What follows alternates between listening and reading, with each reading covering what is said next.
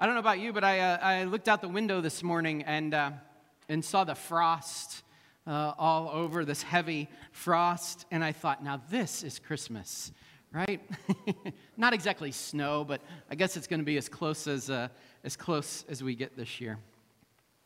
So I have a question for you this morning. What do you think of when you hear the word Sabbath? What pops into your head when you hear the word Sabbath? So let me just take a guess. For some of you, when you hear the word Sabbath, like the first thing that you thought of was Sunday, right? Or maybe Saturday if you have Jewish friends. And if you're old enough, and I'm in this category, you still remember on Sundays when everything was closed, right? You couldn't go anywhere. In my small town, like even the grocery store was closed. You didn't go anywhere on Sundays because nothing was open on Sundays. Other than NFL and NBA games, there were no sports, there were no other activities on Sundays. Some of you may find just the very word Sabbath makes you think back, and maybe you miss those days a little bit. Some of you, this is another guess, some of you, when you hear the word Sabbath, you immediately think of a nap. You know, a good Sunday afternoon nap. In fact, right now you're thinking, yeah, a nap sounds good. In fact, some of you are thinking, well, if Pastor Brian isn't very interesting today, maybe a nap right now would be good. I could just call it Sabbath, and that would make it okay to just, sleep right now. And I would be remiss if I didn't point out that one of you right now is thinking of the band Black Sabbath, because as long you were a heavy metal rocker in the day, and this is just what popped up. You didn't mean for it to. I have good news for you. God loves heavy metal rock fans. I want you to know that. And I'll tell you, I'm going to guess this is the only church in the Sunday after Christmas where there is a picture of Black Sabbath on the screen. So it's the only place it's happening. What if I told you that the meaning of Sabbath is actually much more than any of these things that we typically first think about when we hear the word Sabbath? More than a day of rest, more than a day off, more than a good nap. What if I invited you to imagine that one of the greatest gifts, one of the most life-transforming gifts you could receive this holiday season would be a reintroduction to the very gift of Sabbath that God wants you to have? Let's pray.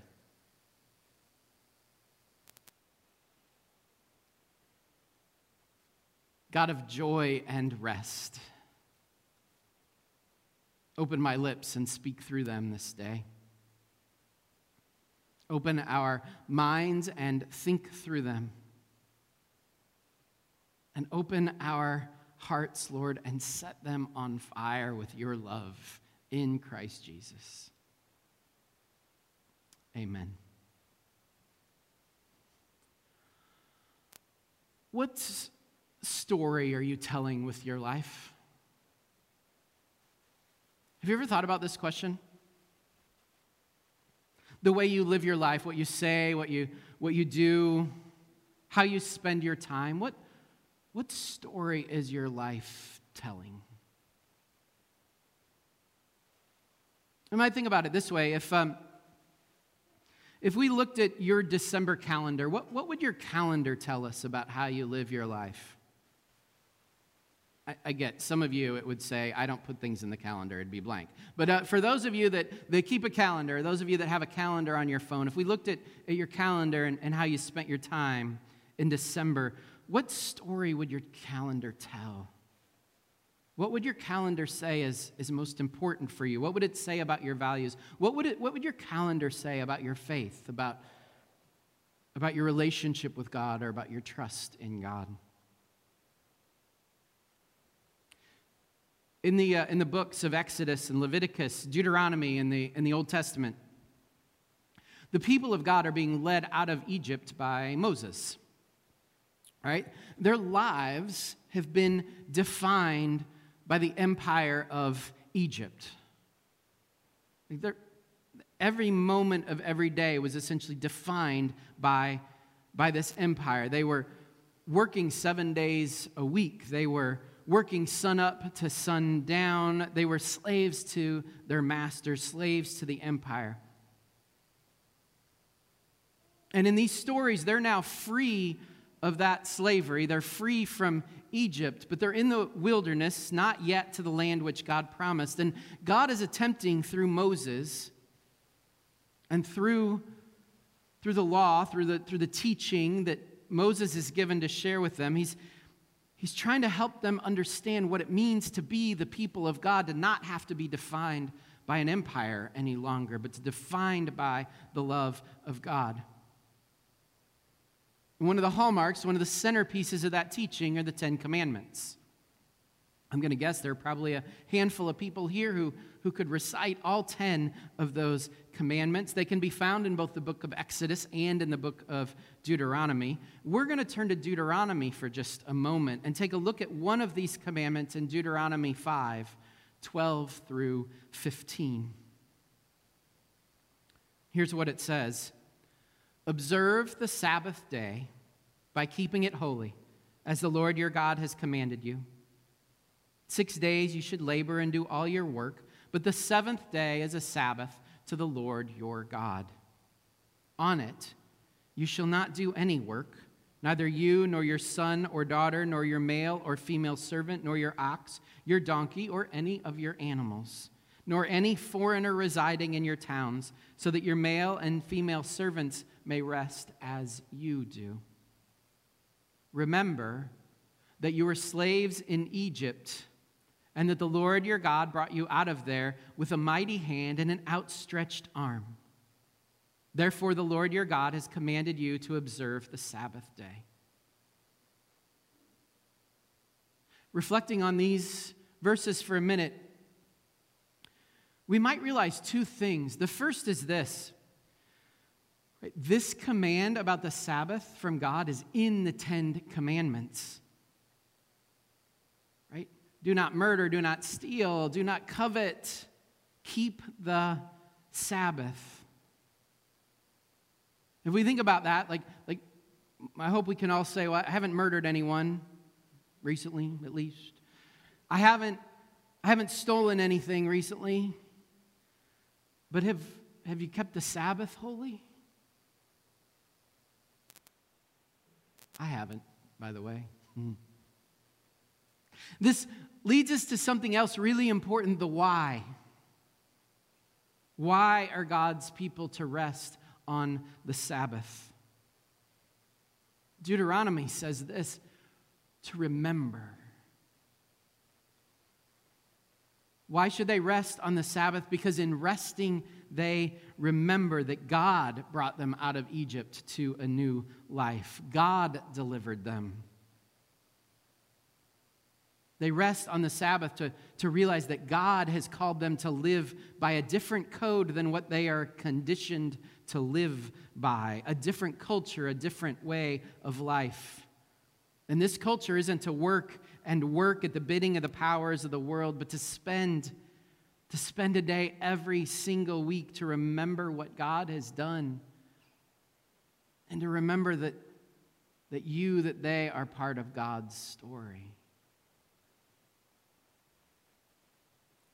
The prophet Ezekiel, in his book, later in the history of the people of God, he is calling people to turn back to God. And he says something very similar. He says, keep my Sabbaths holy, that they may be a sign between us. Then you will know that I am the Lord your God. Practice the Sabbath, Ezekiel says, so that you can remember that God is God and you are not, and you need God. That you have a role in God's story. And see, I think often, and when we think of Sabbath, we think of rest, and we think of sleep, and we think of curling up with a good book, and there's nothing wrong with any of those things, but Sabbath isn't just a day to do nothing or sleep or be lazy. Sabbath is remembering what God has done. Sabbath is reconnecting your story to God's story. Sabbath is reprioritizing to make God the most important thing in your life.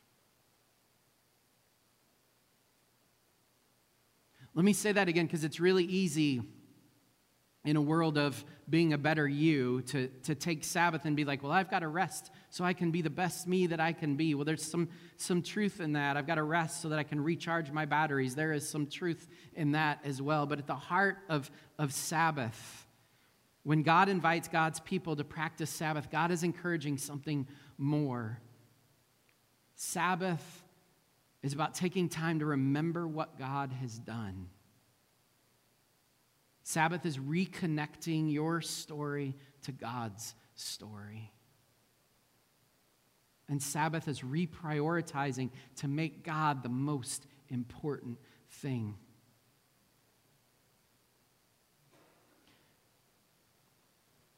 Can I take just a moment today to show you something really, really amazing in the book of Genesis? So, those of you who like in-depth Bible study are going to like this, the rest. Just bear with me until we get to the end, because I think you'll think this is really neat. So here we go. We're going to look at the first 11 chapters in Genesis, right? We know the first 11 chapters as sort of all these stories leading up to Abraham. Sometimes it's even thought of as sort of the preface to the Bible. It sort of sets the foundation for everything that's going to happen after that. And there's stories that we know, right? Creation and Adam and Eve and Cain and Abel and the Tower of Babel are all in there. So look at what happens when we take a closer look at these first 11 chapters, right? So I'm just going to walk through the first 11 chapters. So what happens first? Anybody know what happens first in the Bible? Yeah, God creates all that is, the creation story. And at the end of the creation, right, 6 days of creating, what does God do? He rests, right? He rests. Creation is full and complete, so God rests. The next story in the Bible is Adam and Eve. And in Adam and Eve, what we see in the story of Adam and Eve is that they want to be like God. They want to know what God knows. Hence, they take the apple off of the tree of knowledge of good and evil. They don't know when to say enough is enough. In the next story, we get Cain and Abel. And in this story, we see jealousy and we see a desire to have status and more attention and more, just more, and it causes Cain to kill his brother Abel. And then we read a genealogy, right? So it sort of traces the genealogy from here, and it moves all the way on to Noah. Next, the next story is that Noah is faithful to God, right? And God rests from the destruction of the world, and creation is renewed, right? It's restored. Noah, however, in the very next story, Noah doesn't know when to stop being angry. God stopped his anger and restored creation. Noah doesn't know when to stop being angry, and so he curses his offspring out of his anger. And then we read on, and the descendants of Noah, who are now in Babel, they want power and status and prestige, and so they build a tower to reach up to God, to be like God, and they end up scattered around the world. And then, anybody want to guess what's next? There's a genealogy. If we look at these 11 chapters, right, we see a story told and then retold. Whenever that happens in the Bible, whenever you see a pattern begin to emerge, it's really interesting to look what's at the very middle of the pattern. And in this case, if you look for the very middle of the pattern, you'll realize it's the transition from the genealogy to the second telling of the stories. And this is the middle, Genesis 5:28 and 29. When Lamech had lived 182 years, he had a son. He named him Noah, and said, "He will comfort us in the labor and painful toil of our hands, caused by the ground the Lord has cursed." And now the cool part, for those of you who are like, okay, I didn't follow all that. This is the part to know. Guess what Noah's name means in the Hebrew language. To rest. At the heart of these stories is Noah, who rests in his trust of God, who rests in the story. Right? What sets Noah apart is that he trusted God's story. I mean, he received this crazy invitation to build an ark, and then the challenge of filling it with animals, and 40 days of flooding. And in all of that story, what we know is that Noah didn't try to make it his own story. He trusted, found his rest in the story of God, and God worked through Noah to save and renew all of creation. Right? Noah's rest in the story of God allowed God to work through him to restore creation. We find this invitation to know that if we will just rest and trust in God's story, we too can participate in God's restoration and renewal of our world. Isn't it amazing how God works through Scripture? So the question becomes, like, what does this kind of Sabbath look like for us today? The kind of Sabbath that brings renewal to us and to the world around us. And yeah, it can include play and naps and rest and fun. But at the heart of it all, there's so much more to Sabbath, right? Because Sabbath is reconnecting our story to God's story. And this means like Moses, right? For those following Moses, Sabbath was about freeing themselves from the stories of the world that sought to control them, the ways of the world that sought to control their lives. What does that look like for us? What is a practice of Sabbath? What does it look like for you? What could you do in your life to not let the stories of comparing and competing and producing and consuming, all those stories that seek to define us, what would it look like for a couple of hours a week, for a day a week, to let go of those stories and reconnect to God's story for you? Sabbath is truly asking ourselves, does my story tell of consumption and production and busyness and more than enough? Or does my story tell of rest and peace and trust in God?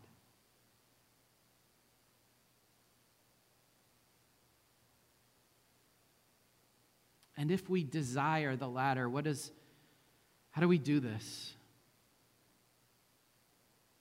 Like, what happens? What happens if we turn this thing off for an entire day? Are we too important to do this? I have thought that on my days off. Like, what if somebody needs to reach me? Will God let the world end because we aren't on Facebook for a day? Can the world keep spinning without us, connected to everything? Do you know, as I was preparing for sabbatical and reading a couple of articles, one of them said that the average person checks their phone 80 times a day on vacation. Think about that. Not 80 times a day, like the average person checks their phone 80 times a day on vacation. Comparing, producing, consuming, that's what we're doing on these, right?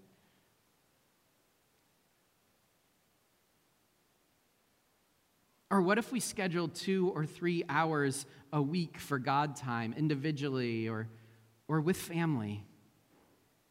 No agenda. Just put it in our calendars, 2 or 3 hours, and said, this is God time. Unscheduled God time. Wait, scheduled God time, undefined God time. Can we find room in our schedule to make God the most important thing for 2 to 3 hours of our week, let alone a day where we can just start small? We know from the earliest accounts of Judaism that the Sabbath has been a time to do no work. The rabbis have encouraged their communities, right, to get everything done so they don't have to do any work on the Sabbath. And on Friday nights, everything stops. Doesn't matter if a task isn't finished. It doesn't matter if you were doing something at the moment. At sundown, everything just stops. And then the next day, the people gather together to hear the Holy Scriptures, to eat and to pray together. In the book of Acts, the early church, it picks up these practices in centering themselves in Christ. If you look at the book of Acts, you'll see again and again these stories of the followers of Jesus, that they're finding places to pray and to be together on the Sabbath. And they're gathering where they can preach and share God's story and the story of Jesus with others. Right? Anybody that's gathered with them, they're just sharing this good news. And in this times of prayer for these early followers and that storytelling, we read multiple times that lives were transformed, that people came to know Jesus in those Sabbath moments because they were just gathered together and sharing, and there was nothing more important than relationships and people with God at the center.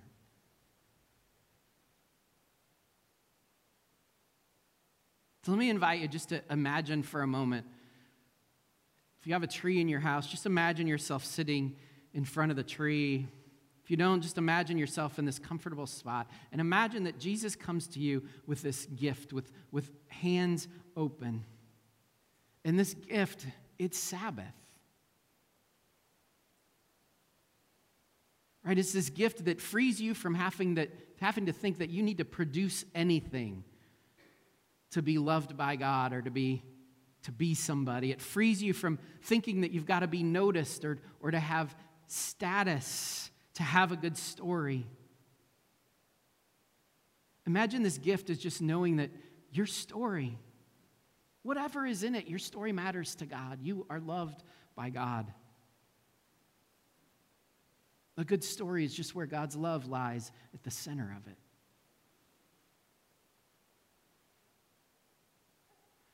The practices of Sabbath may look different for each one of us, but at the heart, it's finding times in our lives to connect and tell God's story and to recognize God's at work in our stories. And so the question becomes, how will you connect, fully connect to God's story? How will you take time in your life to really reflect on what God is doing in and around you? To let your story point to God's story. To make God's story of creating you as part of this beautiful story of love and hope and redemption and peace. God's story making you part of God's story.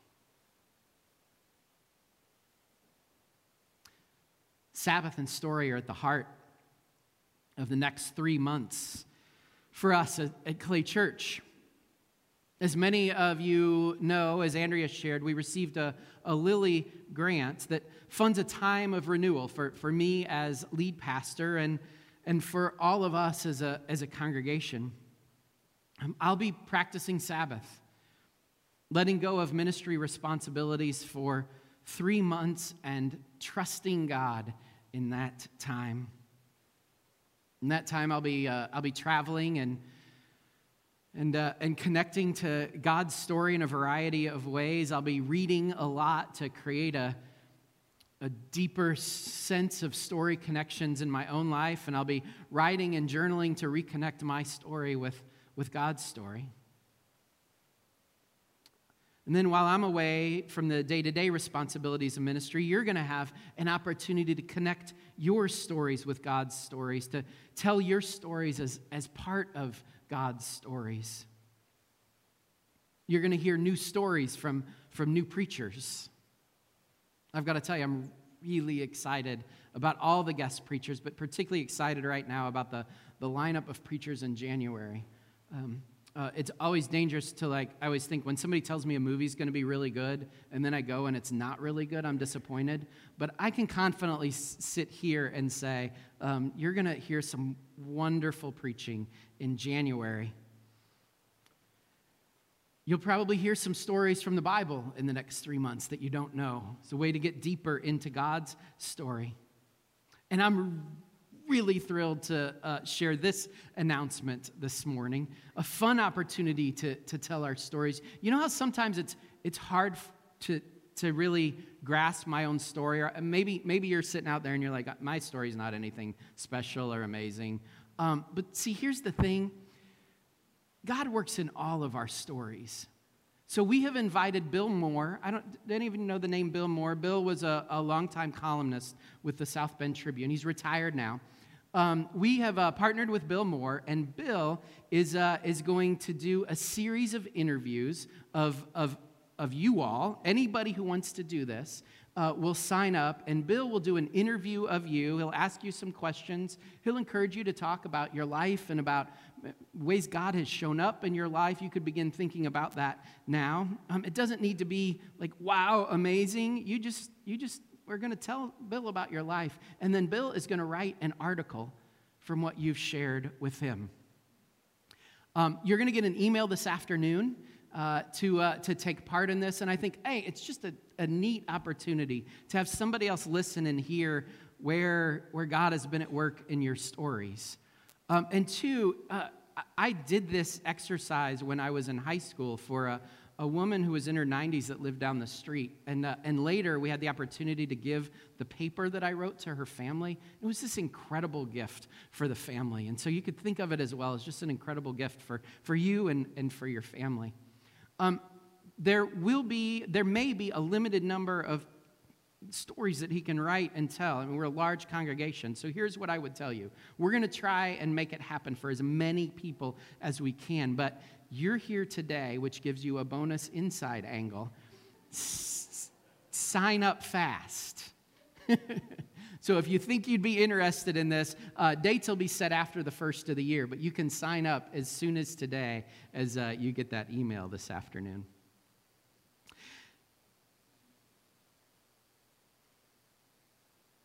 I feel so incredibly blessed as we have a team in place that's going to be working for even more opportunities like this one to tell your stories, to create those story connections.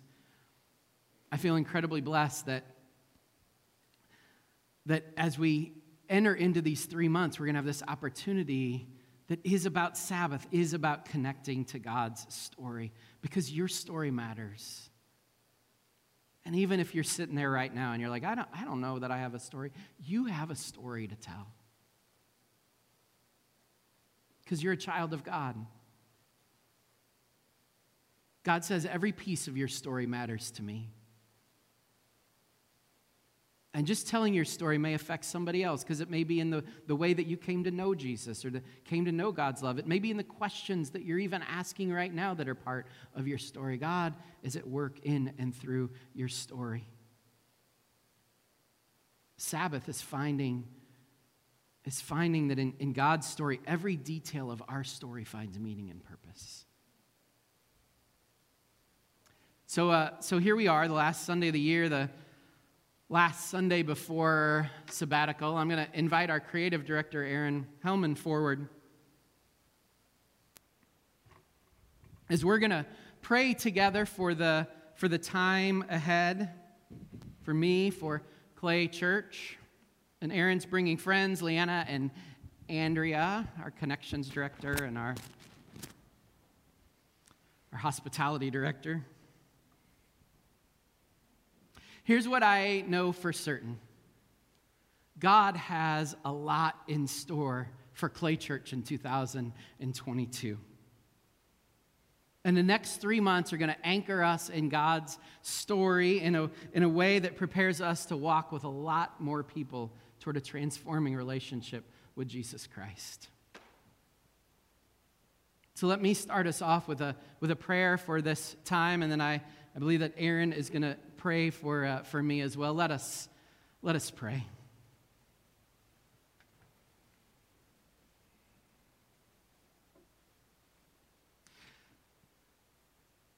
God, we give you thanks.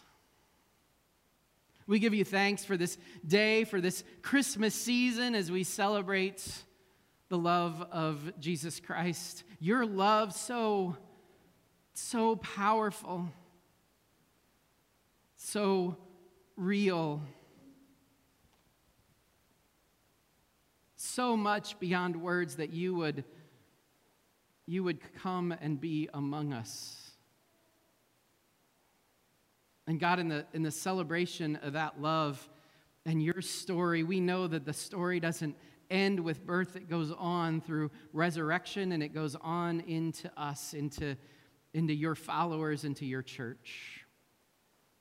And so, God, I just pray in these months ahead that we as a congregation, that each person here, each person not with us today that is part of Clay Church, each and every person can come to just celebrate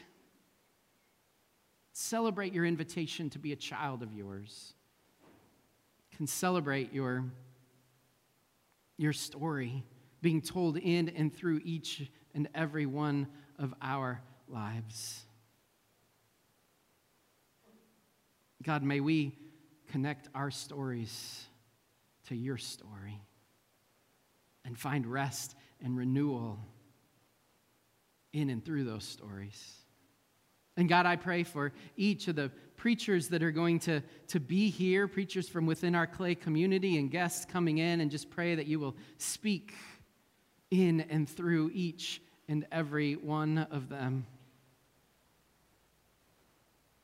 And Holy God, I pray that in these months ahead, you would just renew us, that your Spirit would bring new life and new energy into the midst of all the ministry that we're already doing, and that lives will be transformed because we'll be telling a story of how you are at work, how you are present, a story of your hope and your goodness. In Jesus' name I pray. Amen. That was good.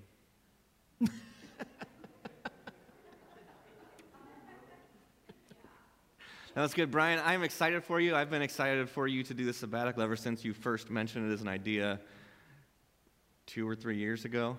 I was going to say I don't know anyone who deserves this more than you, but the truth is I don't know anyone who needs it more than you. I have never seen anyone sacrifice so much of their time, their comfort, and if we're honest, sometimes your own well-being for the cause of ministry. You are good at so many things: preaching, teaching, leading, casting vision, being imaginative, and here's the thing: you don't get to do any of those things for the next 3 months. In fact, the thing you have to do for the next 3 months is the thing that we've talked about that you are the worst at. I feel like I'm getting a lecture. A little bit. That was the plan. So I'm going to pray for you. We're all going to, the 4 of us are going to lay hands on you, and I'm going to invite the congregation to just put a hand out. Join your spirits and mine as we pray for Pastor Brian. God, we lift up our friend and our pastor to you. We know that you have entrusted this congregation to him. And now we pray that you would free his heart to trust this congregation to itself for a little bit. Help him to know that you've got this under control, that you hold all of us, this church, this place, and this people in the palm of your hand, that you're going to take care of everything here so that he can be rested and refreshed and reconnected, so that he can remember that first, before anything else, he is yours. that you love him, that you care for him, that you're holding him the same way that you're holding us. So we pray for the next 3 months, God, that you would speak peace and joy and comfort into his heart, that you would help him to get good rest, good refreshment, and that you would bring him back energized and excited for a new season of ministry. But don't let that be the thing that fills his mind right now. Instead, give him peace and comfort and joy, some quiet, some rest, and the fullest measure of your presence. I pray all of these things in your name. Amen. Amen. And get some sleep.